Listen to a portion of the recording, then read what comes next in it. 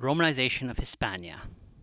The Romanization of Hispania is the process by which Roman or Latin culture was introduced into the Iberian Peninsula during the period of Roman rule. Throughout the centuries of Roman rule over the provinces of Hispania, Roman customs, religion, laws, and general Roman lifestyle gained much favor in the indigenous population, which was compounded by a substantial minority of Roman immigrants, which eventually formed a distinct Hispano-Roman culture. Several factors aided the process of Romanization. Creation of civil infrastructure, including road networks and urban sanitation.